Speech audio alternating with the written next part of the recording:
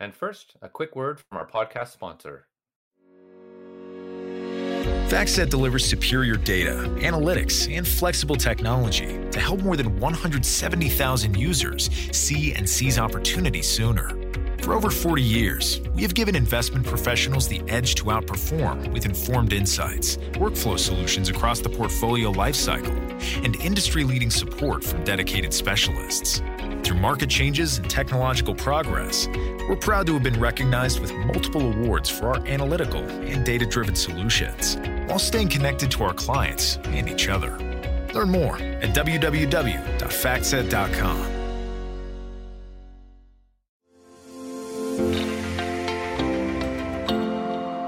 Our guest today is Matt Howard. Matt is Vice President of Stewardship at the Water Council. Matt oversees the Water Council's sustainability and stewardship initiatives. He created the world's first professional credentialing program for water stewardship. Thanks for joining us today, Matt. It's great being here. Thanks for having me. No problem. Yeah, we wanted to have you on to talk about an important ESG issue that kind of gets not as much limelight as climate these days, but one that's just as, if not important, as in water. And so we wanted to set the scene of, how investors should be thinking about water, what they don't understand about water, and how it impacts, everything they invest in. So we thought it'd be a good idea to have you on. And so, is there a factor, a number of to frame things to get people to understand how integral water is into what we do every day and in the investments we have? Yeah, there is. I think when we think of water and water impacts, we tend to go right towards food and beverage, for instance, because it's obviously so water intensive. But I'm going to throw at you a couple things here. The first is Google searches, or really any internet search platform. Every time you hit that search button, you're using, I found a couple of different stats, but you're using somewhere around a teaspoon of water every time that search engine conducts a search. And that relates to the data centers and the water that they use to cool and the energy that's used to power, the internet. And so think of all the internet searches that occur over the course of a given day. Multiply that by the fact that many, if not most of those searches may occur on a smartphone. So a smartphone is using somewhere along the lines of about 3,000 gallons of water over the course of its supply chain and its manufacture. And then we've got, multiply that by 3 million data centers in the United States. So here's a sector, ICT, which has water use all along the value chain.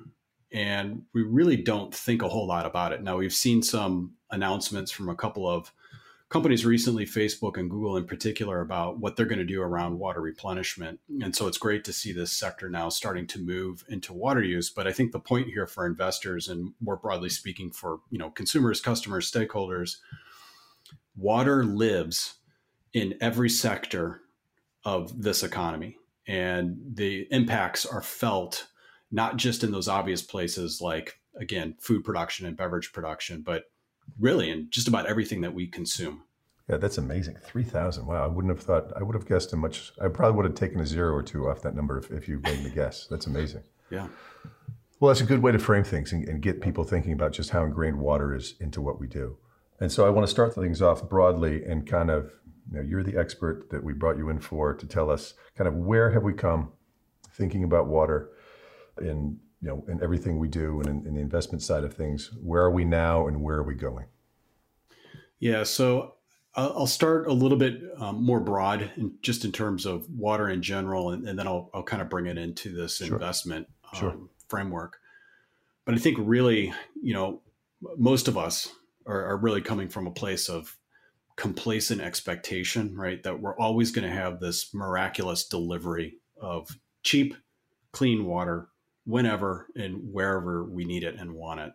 Right. And it really is a bit of a miracle the past 150 years that we were able to develop such an efficient and effective water infrastructure system in this country and really in the developed world for the most part.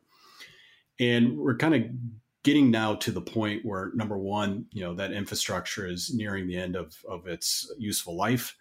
The infrastructure was built for a different climate and for a different economy, right? Right. And we also have sort of taken, to borrow an infrastructure term, a tunnel vision view of water that really kind of disconnects it from its connection or its nexus with energy production, with food production, and kind of back to my little anecdote about, Google searches. Really, water's connected to generally most everything that we consume. And so we've been complacent. We've just accepted that it's always there. It's always cheap. And now, through aging infrastructure, through climate changes, through, I think some increasing awareness amongst stakeholders, including investors, we now know that we can no longer sort of overindulge in terms of using water resources. We've got to be better stewards of that resource. And we've got to really put a new paradigm into place right now. And so I think that for me is one of the connecting points into this investment conversation, which is, look, in the US economy, in America, if you want change, and particularly if you want change as it relates to the products that we consume and how we make those products, you want consumers to demand change and you want investors to demand change.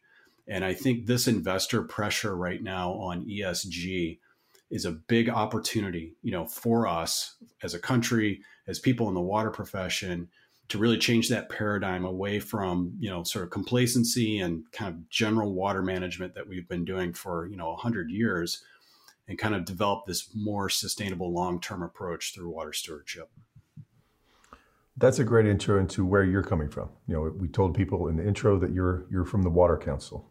Before I met you about a year and a half ago, I didn't know what the Water Council was. And I would imagine most of our listeners don't. So fill us in a little bit about what the Water Council is and what it does. Yeah, the Water Council is, in a sentence, is a nonprofit and a global hub that's dedicated to solving critical water challenges by driving innovation in freshwater technology, by advancing water stewardship, and really helping companies, municipalities solve and address water quality and quantity problems. And so we as a council have been around for over 10 years. We're based in Milwaukee, Wisconsin, though we work globally. And it's sort of interesting why we're based in Milwaukee. For your listeners who may not know exactly where Milwaukee is, we're on the shores of Lake Michigan. So we have access to 20% of the world's freshwater reserves, right outside our back door. And because of that, historically, the manufacturing in Milwaukee and the products that we've made in Milwaukee over our history have been water intensive because that water resource is right there. So obviously beer, that's the first thing that comes into everybody's mind when it comes to Milwaukee and our industry. Mm-hmm. But alongside those water intensive industries like beer, tanneries, heavy manufacturing, we also developed over the course, of 100, 150 years, technology companies to support those manufacturers. So pipe and valve makers, controls, water testing, water measurement equipment and things of that nature. And so it was kind of out of that historical, industrial development and reliance on the water resource that this economy has supported naturally this cluster, this hub of water technology. And so that's what the Water Council has grown out of. Yeah, that's interesting. When we first met, I'm a Clevelander and you're from Milwaukee. And we bonded over the Midwestern and I'm from Lake Erie. And you take for granted just all the, like you said, 20% of the world's freshwater resources are right there. And it's, people say, well, why Milwaukee? And then it makes sense when you talk about it. You guys are based in the U.S., but you guys have a global reach and work with other NGOs and investor groups and companies around the world. So tell us a little bit about how that coordination works with other water organizations that are out there and just how that's done. Yeah, we really take the approach that, partnership is important, right? And when it comes to addressing water innovation, water technology, stewardship, no one entity, no one organization is going to solve this thing on its own. And so we put that to the test and we go out and we try and identify partners to work with on specific issues. So for instance, on our innovation side, on our technology side, we work with organizations as diverse as like the U.S. Federal Laboratory Consortium, so made up of all the federal labs in the United States. We work with them on identifying nascent technologies and commercializing those for water-related uses. We've worked with Ben Gurion University in Israel on water-related issues, water conservation, things of that nature. So we kind of look at, what's the issue? What are we trying to solve? Who's an appropriate partner to work with on that?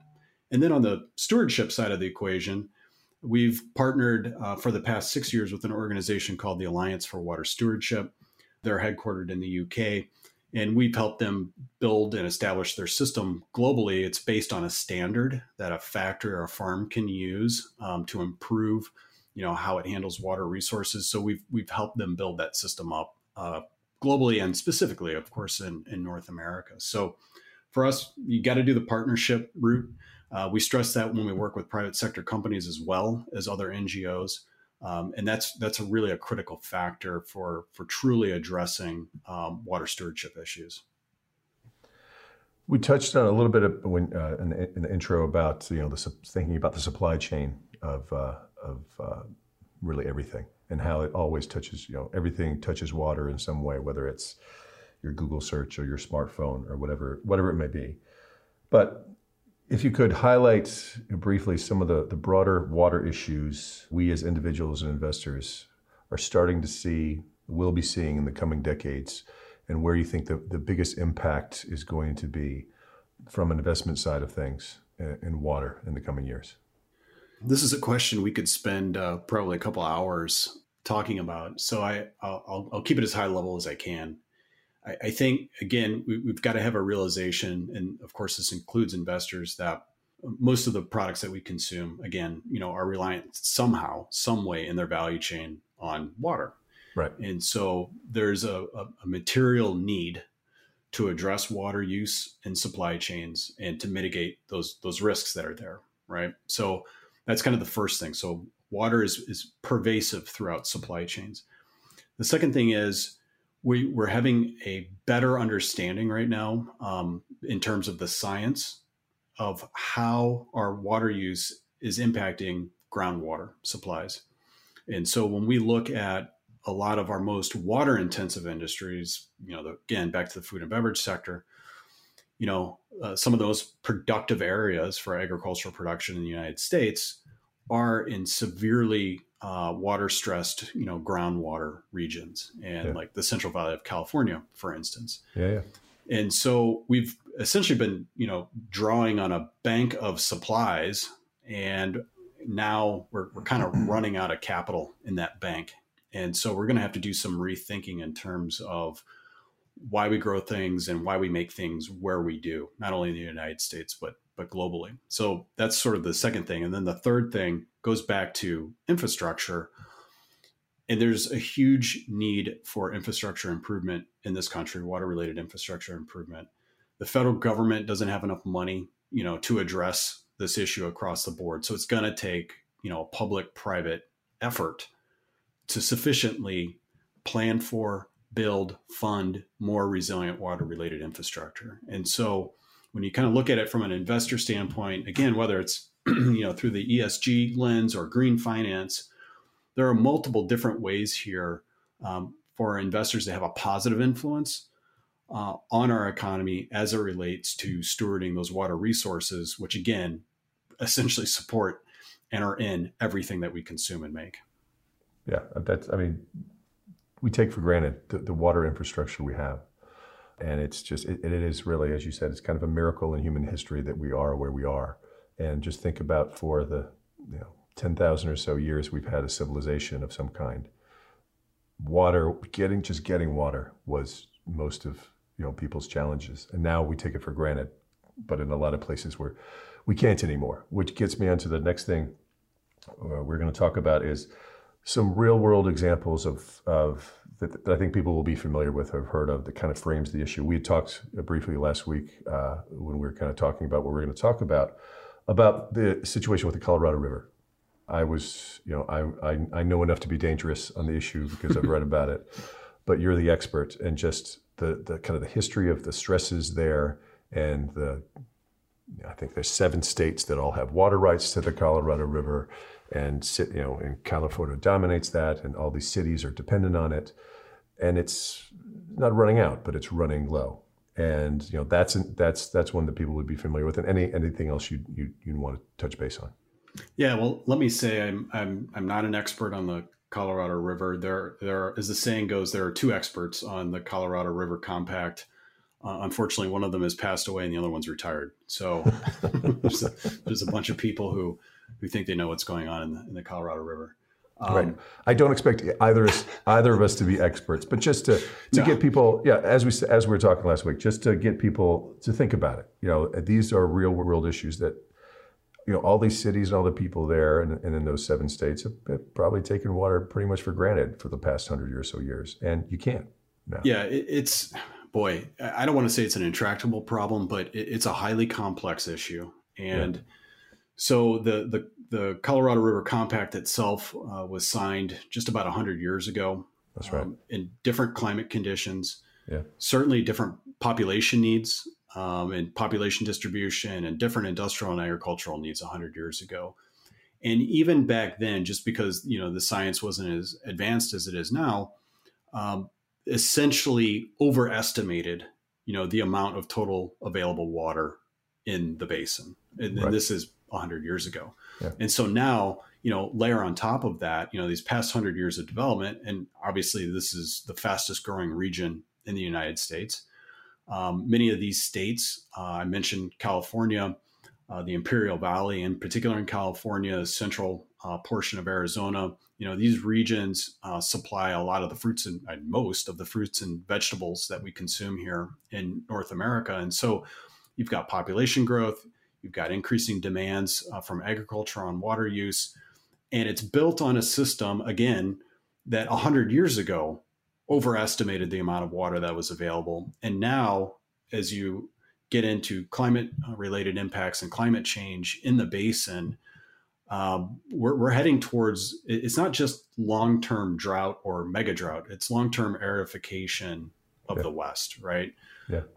And so I guess from a policy standpoint, the federal government's been loath, to sort of step in and has been, essentially willing to let the states, sort of work through these issues of changing allocations and putting in drought mitigation efforts, kind of left it up to themselves. But we finally saw the federal government step in not too long ago and mandate some cuts in allocation water rights. That's just the beginning. I mean, it's just going to happen year over year. And so I guess, again, kind of bringing it back to our audience, whether we've got companies listening or investors listening or asset managers or whatever the case is, as we do business in regions like the Colorado River Basin, and it's not all that unique in terms of the changes that are happening to the basin and the long-term water scarcity issues. But as we do business in those areas, as we invest in those areas, as we invest in companies that do business or source from those areas, we all have a responsibility then to ensure that our actions are incentivizing, again, responsible stewardship of the resource. And so I can't prove this, of course, but, I think there's probably enough water in the basin to meet current needs and uses, but it has to be better managed. Yeah. There has to be more resilient infrastructure systems and approaches built into the basin. And people have to be serious about reducing consumption. I just read this morning that in Southern California, the governor had set like a 15% consumption reduction goal for the state, Right. in the face of this drought. Right. In Southern California, consumption actually went up, but it went up, it was a minuscule amount. It was maybe 1% or less than 1%. Right. But there wasn't even an overall reduction in Southern California in terms of water use during that has to change completely. It's unacceptable. And then the other thing is too, we got to really look at, again, should we be growing certain things in certain areas of this country? And for any crop that is water intensive, that's very water intensive, that relies on irrigation to supplement, its water resources, we need to think hard about continuing to invest in those types of areas and that type of production in those water stressed regions. And so there's some big changes that are required. I think the positive thing as it relates, whether it's the Colorado River or just sort of general water stewardship issues that we face, around North America, we know what to do. We have the technology.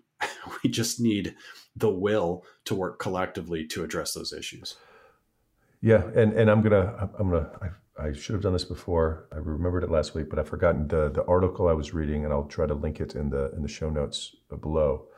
When you're looking at this podcast, when you're clicking on it. But there were two facts that kind of jumped out at me. It was the history of the Colorado River and all this stuff, and then we began talking about it. But the compact, whatever you want to call it, was set a little over 100 years ago, I believe, and the incentive structures in there, like any intractable problem in the world, it gets down to incentives.